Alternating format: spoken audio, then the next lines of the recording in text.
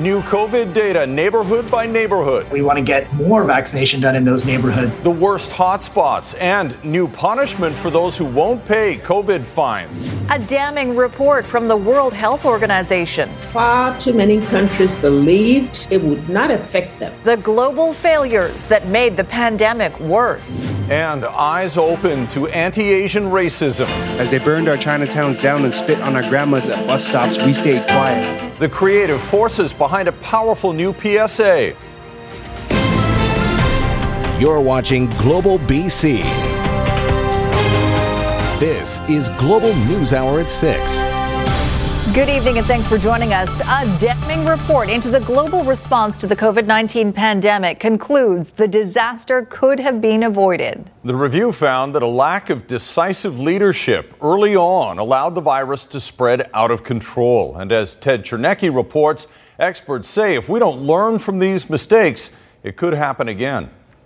For 8 months, an independent review panel has been studying the systemic failures that led to a worldwide pandemic that the report concludes needn't have happened.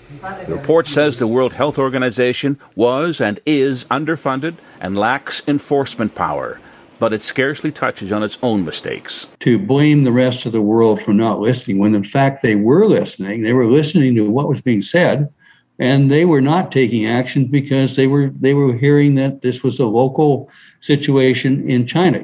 Meanwhile, there was plenty of blame to go around. February was a wasted month. Despite clear warnings, far too many countries believed it would not affect them. It describes vaccine distribution as blatantly unjust and not strategic. There was also a global winner-takes-all scramble to secure the personal protective equipment, the therapeutics, and other supplies. As mathematicians who study the spread of a virus know, timing is very important. What's really striking there is just the length of time that passed between fairly significant outbreaks occurring in different countries and travel restrictions being put in place to prevent the spread of the disease from one country to another. What the World Health Organization is asking for in power and influence to stop the next pandemic might be a tough sell internationally. But science tells us it doesn't take much to change an outcome. Even a small amount of influence and just speeding the process up could have made a big difference through the early phases, and that would have had a knock-on effect to today. The report concludes COVID was a wake-up call. The world now needs to commit to clear targets, additional resources, and stronger coordinated leadership. We've been warned. Ted Chernecki, Global News. Newly released neighborhood-level COVID-19 data clearly points to what has now become the crux of BC's battle against the pandemic. Much of the focus now shifting to a number of hotspots where the race is on between mass vaccination and the still rapid spread of the virus. John Hua reports. If vaccination clinics pop up, they will come. All right. So far, easy central access and expanded age groups has been BC's main approach in addressing COVID-19 hotspots. These pop-up clinics didn't break down those accessibility barriers that already exist for people that already are having trouble getting vaccinated. Newly released and long-awaited COVID-19 data now shows at a neighborhood level. You can throw more vaccine at a hotspot community. That doesn't necessarily mean it will curb transmission. There has to be flexibility in vaccine delivery and healthcare delivery in these neighborhoods to kind of meet people where they're at. According to the latest numbers from the BC CDC, which shows COVID-19 test positivity and vaccination coverage by community, when you combine the two, it becomes clear some of the worst hotspots like Surrey and East Vancouver also have the lowest vaccination rates. There are tons of diversity in the populations that live in these areas. Some segments of these areas also deal with poverty and they deal with substance use. With these gaps identified, health authorities are looking at new ways of getting their message across to these groups. Working with community organizations to hear about what are the specific challenges with the process that we have for immunizations. Whether it's better messaging in different languages, pop-up clinics in safe cultural places, or simply extending vaccination clinic hours, now is the time to adapt. people who might find it difficult to, register for their vaccine appointment and make the appointment because they, need to be at their job. So while the mass vaccination method has its place, it's clear there also needs to be a much more tailored approach to boost the number of vaccinations in these COVID hotspot neighborhoods. John Hua, Global News. Now let's take a look at today's numbers. We have 600 new cases for a total now in BC of 137,223. 5,887 of those cases are active. 423 people are in hospital, 141 patients in the ICU. Sadly, we have seen 3 more deaths, including one person in their 30s. We'll bring in Keith Baldry now with a couple of developments on the AstraZeneca front. Keith, BC is now going to hold what's left of the AstraZeneca shots for second doses. And despite thinking we wouldn't be getting much more of that brand of vaccine, a big shipment is expected next week. Yes, indeed. Late this afternoon, public health officials announced that the remaining AstraZeneca doses, about 40,000 of them, will now be held for second dose purposes. The exceptions are anyone who's got an appointment already at a pharmacy to get AstraZeneca, that can go ahead, but that's a relatively small number of people. As you mentioned, Chris, we are getting more AstraZeneca next week because Canada's getting a big shipment. Take a look at the numbers as they unfold nationally. First of all, 655,000 doses coming to Canada. BC gets 13% or so. That works out to almost 90,000, 89,000 or so. And again, the doses that do come in will likely be used for second dose purposes only. In terms of AstraZeneca versus the other vaccines, not a big player in BC. Only 270,000 people in BC so far have got AstraZeneca shots. The vast majority get Pfizer. In fact, in May and June, it really doesn't matter what happens with AstraZeneca because we're getting more than 2 million doses of Pfizer and perhaps 500,000 doses of Moderna. What's going to be interesting, though, is when those other AstraZeneca doses come in, now that they're no longer going to be first dose, will the gap between the first dose and second dose for AstraZeneca people who get those vaccines, will that shorten than the 4 months? And it's conceivable that it will because there's sort of be a different queue for AstraZeneca than for Pfizer and Moderna. We'll see how that unfolds in the coming weeks. Seems likely. Okay, thanks very much, Keith. Right. The BC government is being questioned again on its plans for the BC-Alberta border and whether warning signs are enough to keep non-essential travelers away, especially now that the BC Centre for Disease Control is warning the risk of transmission from the North American COVID hotspot is high. Aaron MacArthur reports. It's hard not to notice them. In Cranbrook, the Alberta plates stick out. People concerned that travel between the two provinces is still too high. Well, they shouldn't be traveling here for nothing. We're kind of hoping that everybody would just stay home and we can see the other side of COVID a little bit more quickly. The latest data from the BC CDC shows that concern is warranted. Alberta has the highest transmission rates in the country, 3.3 times the rate of British Columbia. The latest data states in plain text the potential for importation from Alberta into BC is high. Yet, the provincial government still refusing to put control measures at the highways that cross into Alberta. We monitor that situation. We make our decisions based on the advice from the provincial health officer. While governments across the country have managed to impose checkpoints between provinces, BC's roadblocks, beyond hope, are limited to restrict internal travel. The opposition wants to know why British Columbians are being put at risk. Why is there one set of rules for traveling around for non-essential travel in British Columbia for British Columbians and nothing but a highway sign at the Alberta border? The message to Albertans does seem to be sinking in, though. While there's still lots of essential travel, anecdotally, the mayor of Sparwood says there are fewer cars on Highway 3. There haven't been as many recreational vehicles coming across the border, and so we're hoping that people have taken heed of the warnings given by the provincial government. The current restrictions in BC will last until at least the May long weekend. Many people wondering if the slowdown in cross-border traffic will continue past then. Aaron MacArthur, Global News. And people who get a COVID-19 fine and think they don't have to pay for it better think again. Today, the province proposed new legislation to crack down on offenders and make them more accountable. Richard Zussman joins us with those details. Richard, there are already a lot of outstanding fines. What's the province doing to collect? Yeah, there sure are, Chris. More than $1 million worth of COVID-related fines have been handed out. Just 13% of those fines have actually been paid. So today, the province introducing legislation that, if passed, will come into effect on July 1st. And if you don't pay your fine and you need to renew your driver's license, you won't be able to. And so that is how the province is trying to crack down on this. There are concerns that people will go about their business without paying those fines. Let's have a listen now to Public Safety Minister Mike Farnworth.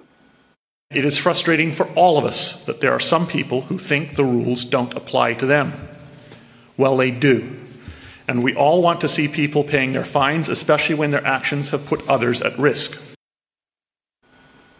So those include fines for social gatherings, for holding social gatherings, for traveling out of your health region within British Columbia. And if you don't have a driver's license and you try to get one and you have an outstanding COVID-19 fine, you won't be able to get that license either. So this is the province's way. Yes, they increase collections. Now they're taking one more step to try to crack down on these COVID rule breakers. We'll see if it works. Thanks very much, Richard. Pressing pause on the white-hot real estate market, many sales are completing with no subjects, putting buyers at huge risk. Some say it's time for a reset. The call for a mandatory cool-down period next on the NewsHour. The frantic search for a fisherman lost on the Fraser River. What his fiancée says about the help from friends and strangers, coming up on the NewsHour. And a craftsman creates beautiful bowls to help children with cancer. That's later. Right now, though, it's likely no surprise if you've been trying to enter the white-hot housing market in recent months. New data shows home prices have increased and listings are down. The Multiple Listing Service reports a 312% increase in sales compared to April of 2020. The average price, almost $950,000, is up nearly 30% from 2020, when the average home cost $730,000. It's due to the pandemic, as well as a drop in the number of listings. April's total active residential listings were down 14.5% compared to last year. The BC Real Estate Association says those listings are starting to pick up, but it will take some time before the markets and home prices balance out. And with housing sales hitting new highs throughout the pandemic, some advocates are calling for a cooling off period. Time for buyers to be able to do their due diligence on the homes they're purchasing. Our Consumer Matters reporter Ann Drua has been exploring this issue and joins us with more. Ann? Thanks, Sophie. In BC, there is a 7-day rescission period for new and pre-sale homes, but not for resale properties. And some say the province needs to change that. Supporters say it would help ease the pressure so many are feeling in the current housing climate.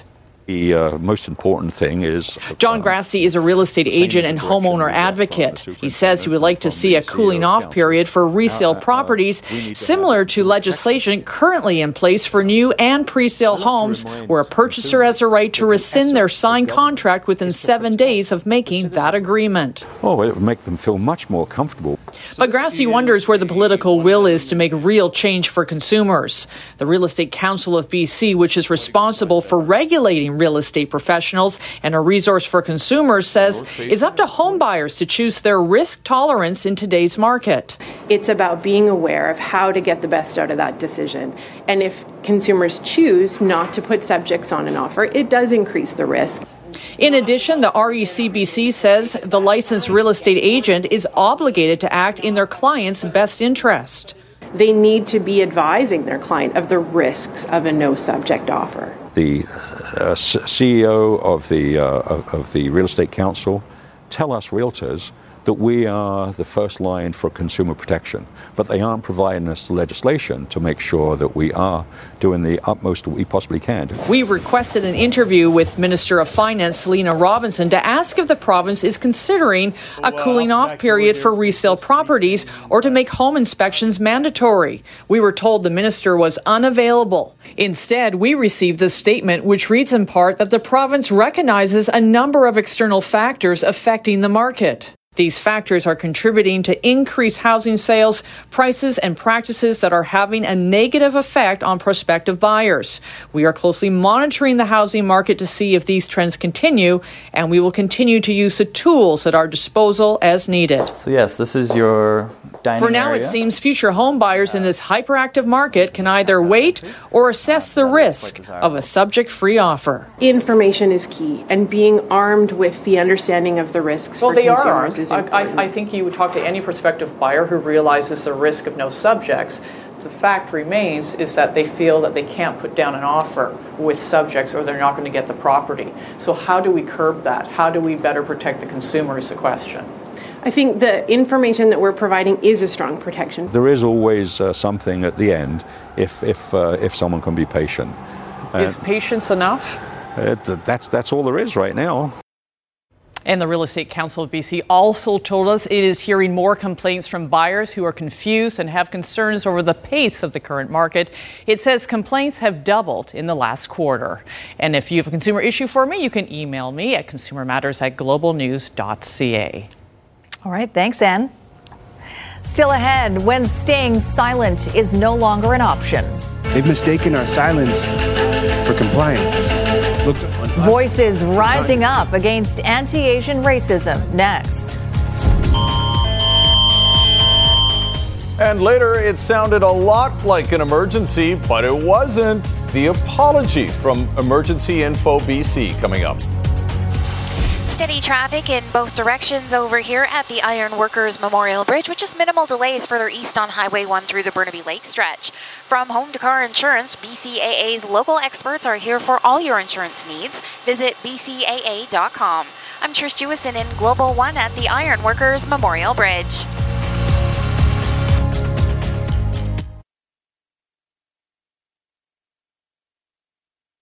In Global One at the Iron Workers Memorial Bridge. Considered among the reasons for its spike in crime. But Asian Canadians are speaking out in an eye-opening new campaign. Kylie Stanton reports.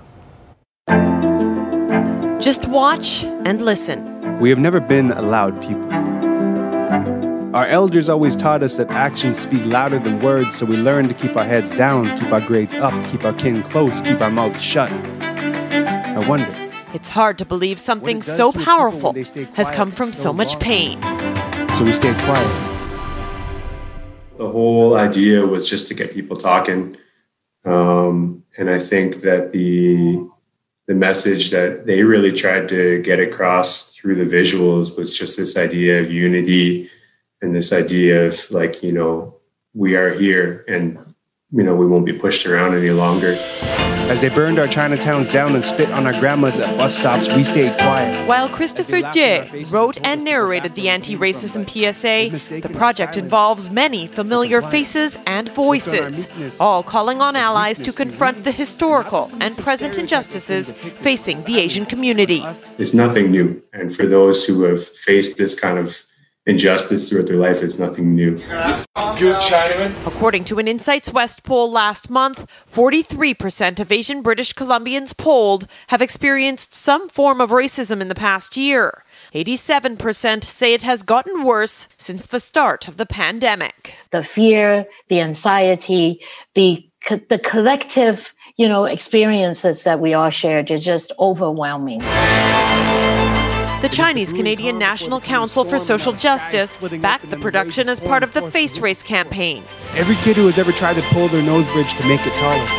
Every time they mocked us because our eyes are smaller. This is for our elders, both alive and remembered. An open challenge to all Canadians to stand up to racism amid the COVID-19 crisis. To come together at the same time to name the issue, to call out, and to demand change. When you are no longer in your motherland, does your mother tongue still sing of home? For Gina Chong, a victim of an anti-Asian racist rant, that can only happen if the tradition of silence is broken. Following the incident in April, she created her own video, hoping it will resonate with all Canadians. We do need to spread the word. People need to know that this is happening in the community and something needs to change. We need to be able to let people share their stories and speak out about this. We are here. We've been here. These words are a collective story, and the moral of it is they are united and silent no more. If that's the one thing people come away with when they watch it, then I think we've done our job. So just watch and listen, and most importantly, see. And to the ones who say we don't belong, it's them who should open their eyes. Kylie Stanton, Global News. Well, to mark the end of Ramadan and International Nurses Day, Vancouver's Sufi community is sending a special thank you to frontline healthcare workers and a gift for those in need. Care packages of food, along with handmade face masks and scrub caps, were delivered to the Greater Vancouver Food Bank and for the staff at 4 long-term care facilities. For Sufis, the end of Ramadan is the perfect time to give back and say a special thank you to the workers who've been on the front lines throughout this pandemic. In times of crisis, volunteers from all around the world came together and we initiated this in our communities. We did so before the pandemic as well, but the extent that we have been active this past year has greatly increased in efforts to give back to our communities, give a sense of hope and love to our communities in this time of uncertainty. And similar donations are being presented by Sufi communities in 35 other cities around the world. Volunteers are scouring the river where a man went missing. And I really just hope I can find him. The message from his fiancée to all those trying to help. And with an outbreak in deadly gang violence, some say now is the wrong time to be disbanding a program that puts officers in schools. Join Global BC as we gene up this May to support BC Children's Hospital Foundation. Grab those jeans, post that pic, and donate at geneup.ca. And let's help BC kids get out of their hospital gowns and back into their jeans. Traffic is nice and steady in both directions over here tonight at the Alex Fraser Bridge, but do keep in mind that ongoing upgrades have lane closures in both directions from 10 p.m. to 5 a.m. Sussex Insurance are your auto insurance experts. Get more, save more with Stratford Private Auto. Ask for details on your next renewal. Find your nearest location at sussexinsurance.com. I'm Trish Jewison in Global One at the Alex Fraser Bridge.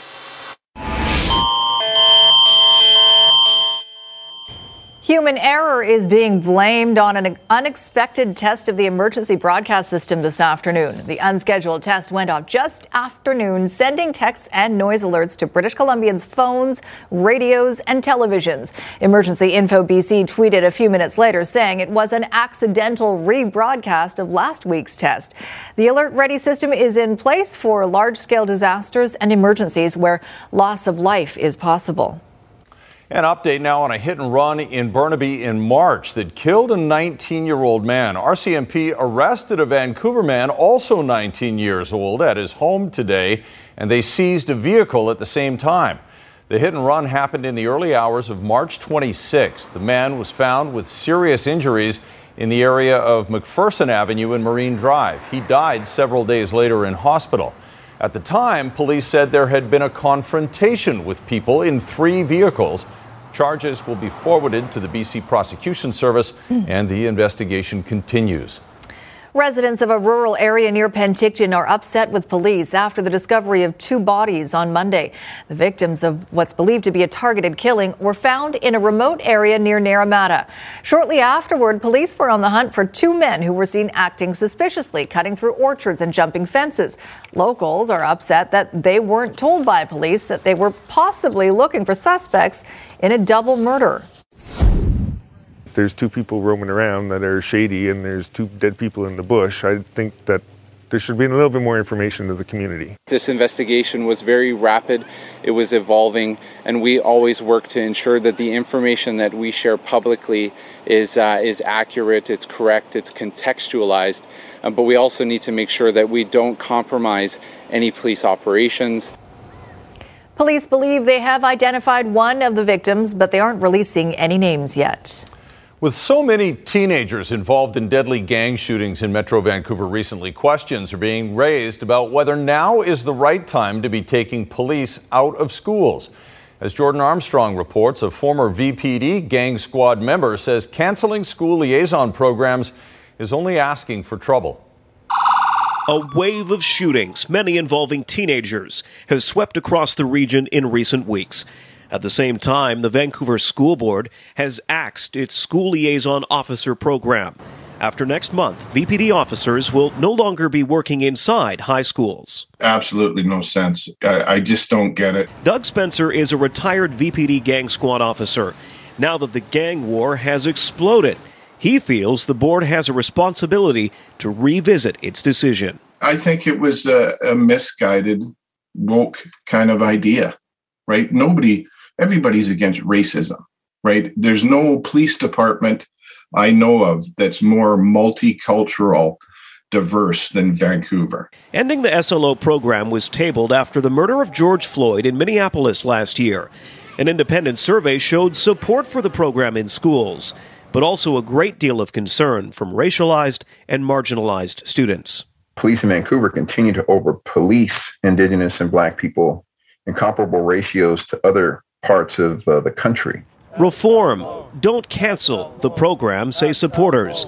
They point to former students like Ali Chaudhry, who credits the SLO at his school for keeping him out of gangs. Let's work together, and if there's an option to take away the uniform, let's do it. But to completely eliminate the program is a slap in the face to the rest of us who support the program. We asked the Vancouver School Board for an interview, but no one would speak to us on camera. Instead, we received this statement attributed to Board Chair Carmen Cho. Quote, gang deterrence continues to be of utmost importance, and trustees with staff will be engaging with police services, community groups, and other resources in the coming months. They're on their own. When those kids show up, the little gangsters with guns in front of their school, they're going to go out there with their HB pencil and their ruler to deal with these guys, right? It'll be a miracle if none of them get hurt. Jordan Armstrong, Global News. A huge search today on the Fraser River in Chilliwack for a missing fisherman. Friends and family of Abbotsford's Damien Dutrasac desperately hoping he managed to make it to shore somewhere after his boat capsized. Amada Gahi reports. I really just hope I can find him.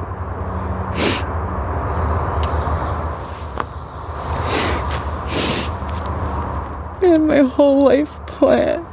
5 days they've been searching, and still, there's no sign of Carissa McLean's fiancé, Damien Dutrasac. Our last conversation was him just saying how excited he was to get married and how it didn't matter if anybody else, and it was a vow to him and I. He and a friend were fishing on the Fraser River near the mouth of the Sumas River last Friday when something went wrong. Their small boat capsized, according to police. One of the men somehow managed to swim to shore, but 29-year-old Dutrasac hasn't been seen since, despite extensive initial searches by Chilliwack RCMP and search and rescue. The RCMP says the water is too treacherous to continue searching. But friends and volunteers have continued the effort. When you don't know where they are, like you don't know what happened to them. Carissa McLean feels helpless, empty. She described their engagement as the most beautiful moment of her life. They had plans to get married in October. It's nothing that you could ever prepare yourself for. Probably the worst thing I'll ever have to go through. And she still isn't ready to think her fiancé may not be coming home. I don't know if I could ever give up looking for him. I know he wouldn't give up if it was me. Amada Gahi, Global News. The BC government is moving to get people living with ALS, also known as Lou Gehrig's disease, one step closer to access to local clinical trials. Advocates for the 400 people in BC living with ALS have been pushing for local clinical trials, saying the only way to access them right now is to travel to Toronto, Hamilton, Montreal, or the U.S. Today, Health Minister Adrian Dix announced another $2 million of government funding to add to the more than $5 million raised by the ALS Society of BC to establish an ALS research professorship at UBC. And for the first time in nearly a decade, aim to lead ALS clinical trials right here in BC. These ongoing trials will allow more British Columbians with ALS to participate in cutting-edge research closer to home. ALS is a disease that can strike anybody at any time. Your life changes from the moment that you're diagnosed. And often, access to new medical resources becomes one's primary inspiration to keep fighting the disease. Thank you for joining us in our fight against ALS. We also have some other... The government and UBC say there's still a lot of work to be done, including hiring staff and getting Health Canada approval, but they say the research will go ahead as soon as possible. Vancouver Mayor Kennedy Stewart is responding to criticism of his plan to decriminalize drugs in the city. Activists say while the idea is good, the city's threshold amounts for decriminalized possession, 2 grams for opioids, 3 grams for cocaine, 1 gram for crack cocaine, and 1.5 grams of amphetamine are too low. They say that and other problems with the program could have been avoided if more drug users and advocates had been involved in the planning process. Stewart says there has been public input, but he says he's willing to continue talking about the proposal. We've had, I think some opposition to what's been proposed. It's always hard when you put numbers on paper for people to kind of think through what that means in their daily life. And I really look forward to more concrete proposals from Vandu and other organizations as to their proposed thresholds. Stewart says he'll be meeting with the Vancouver Area Network of Drug Users and other organizations to get more input. He says the plan isn't final yet. More to come, including a small BC business serving up success. One day I sat down with my mom and I told her, what if we started selling charcuterie boards? How charcuterie came up with the right plan to survive the pandemic. And the craftsmen creating Baba's Boo Boo Bowls, how this cancer fundraiser got its name.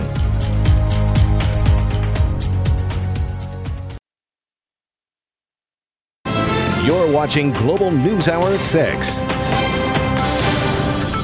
A lot of people woke up with rain today, but it's always a good plan to hold your judgment because it didn't stick around through the afternoon. It looks beautiful out there now. Here's Christy. That's right. As we advertised, just a small wave and just enough to sort of keep everything wet. The plants are happy today, that's for sure.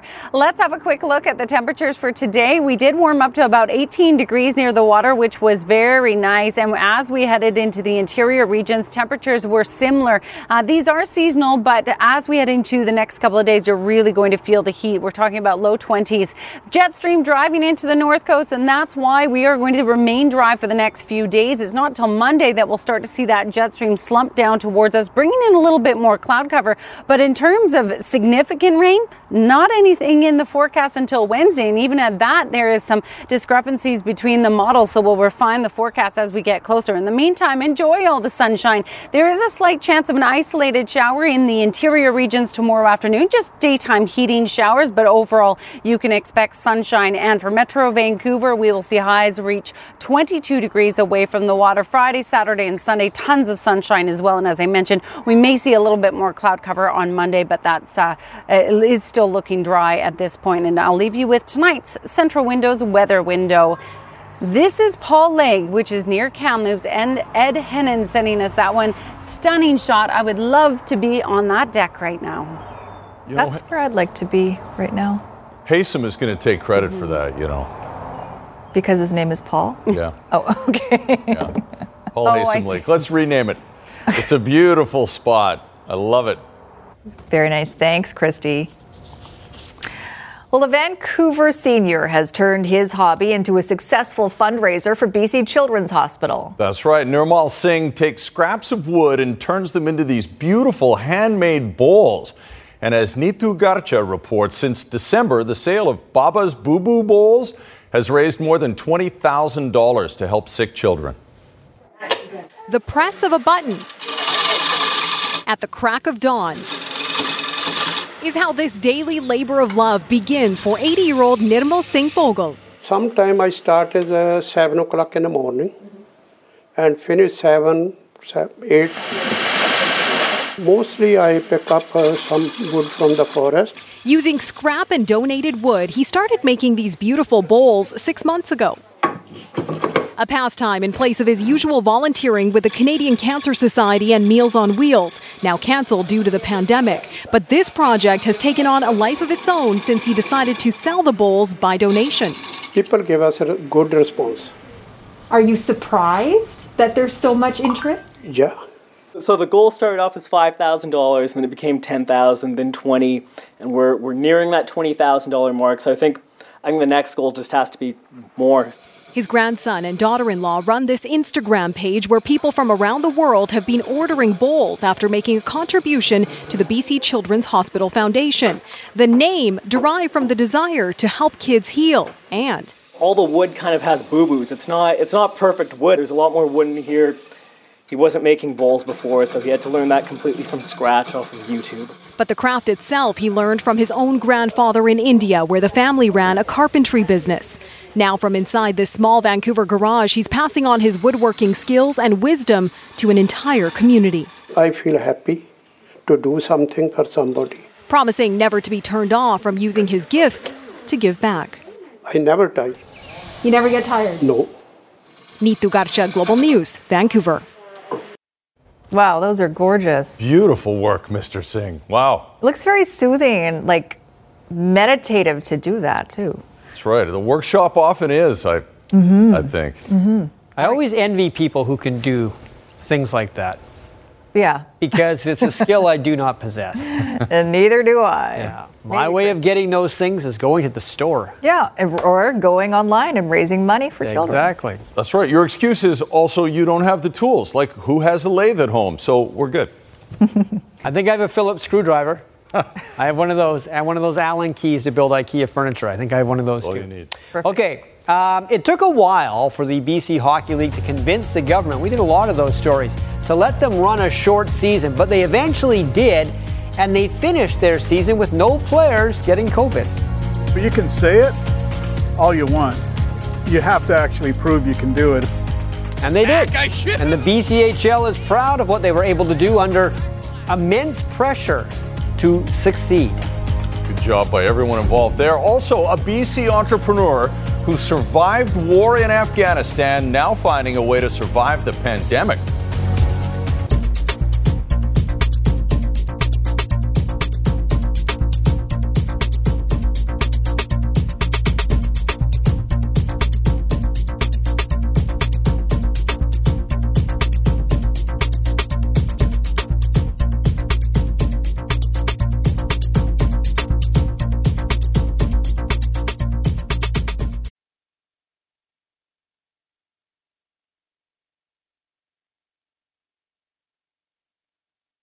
I really need one of those things. What is it? You know those little rubber things you put on your finger to move papers? Oh yeah. Because I don't want to do this anymore. I need one of those too. I don't want to do that anymore. Buy a bunch. It's against the law now to do that, I think. True. Okay, so the Vancouver Whitecaps are in Minnesota tonight to play a team that hasn't won a game yet. Minnesota is 0-4. Although Minnesota really hasn't played like a winless team normally plays, they've had some bad luck. The Caps made a change in their starting lineup. They put in Bruno Gaspar tonight. So let's see how Vancouver does. They're in the first half, and here's a great chance. Remember, Vancouver hasn't scored a goal off the run of play yet, but they have a good chance here. Caicedo around the keeper. Christian Dajome is open, and he kicks a field goal instead of scoring a goal. Why haven't they scored any goals in run of play, Squire? That's a very good question, Chris. Not even Marcus Santos has the answer. There's a nice chance, too, for Lucas Cavallini, but he hasn't been able to score a goal in run of play either. Nobody in a Whitecap uniform has. But they have scored set-piece goals, and they are above 500, and they are, I think, fourth in the West right now. Okay, with the Canadian playoff matchups all decided in the NHL, it'll be Habs and Leafs, Jets and Oilers. You would think that maybe Connor McDavid would like to take these meaningless regular season games off. Get ready for the postseason. He wants to keep playing. Although today he played a season-low 15 minutes and 12 seconds, but did have 2 assists against Montreal, which puts his points per game right now at 1.889. He's 8 points short of the magical 2 points per game level. That's been done 16 times in NHL history, but only by 2 players. And it's a pretty easy guess who the 2 players are. Wayne Gretzky did it 10 times. Mario did it 6 times. So in order for McDavid to do that, he'd have to score 8 points in his final game against the Canucks. Well, I mean, maybe, but I doubt it. Connor McDavid there. Montreal and Edmonton went to overtime again. Chris make that Cole Caulfield couldn't score on his shot. It ends with Draisaitl to Dominic Cahoon, who makes a McDavid-like move, and Edmonton gets a 4-3 win over the Habs. Seattle Seahawks were given their 2021 schedule this afternoon. They'll have 5 primetime games. It's a 17-game season this year, but the Hawks will have 9 road games and 8 home games. It's not an easy sked. Combined opponents, if you take last year's numbers for Seattle this year, will be at 511, just over 500, and based on that, the Seahawks schedule is ranked 12th hardest in the NFL. Here are the home games for Seattle. The home schedule actually isn't too bad. The Seahawks could pile up a lot of wins at Lumen Field with this schedule. I mean, they should be able to beat Tennessee, you would think. The Rams might be tough. New Orleans is not going to be the same without Drew Brees. Jacksonville is rebuilding. And you see the rest there, Chicago and Detroit. Well, Detroit's a team you should be able to beat at home, you would think. The BC Hockey League shortened its season, and that shortened season came to an end last night. 20-game schedule for each team. Despite the minimal number of games, the league still enabled 52 players to earn NCAA Division I scholarships, with more coming.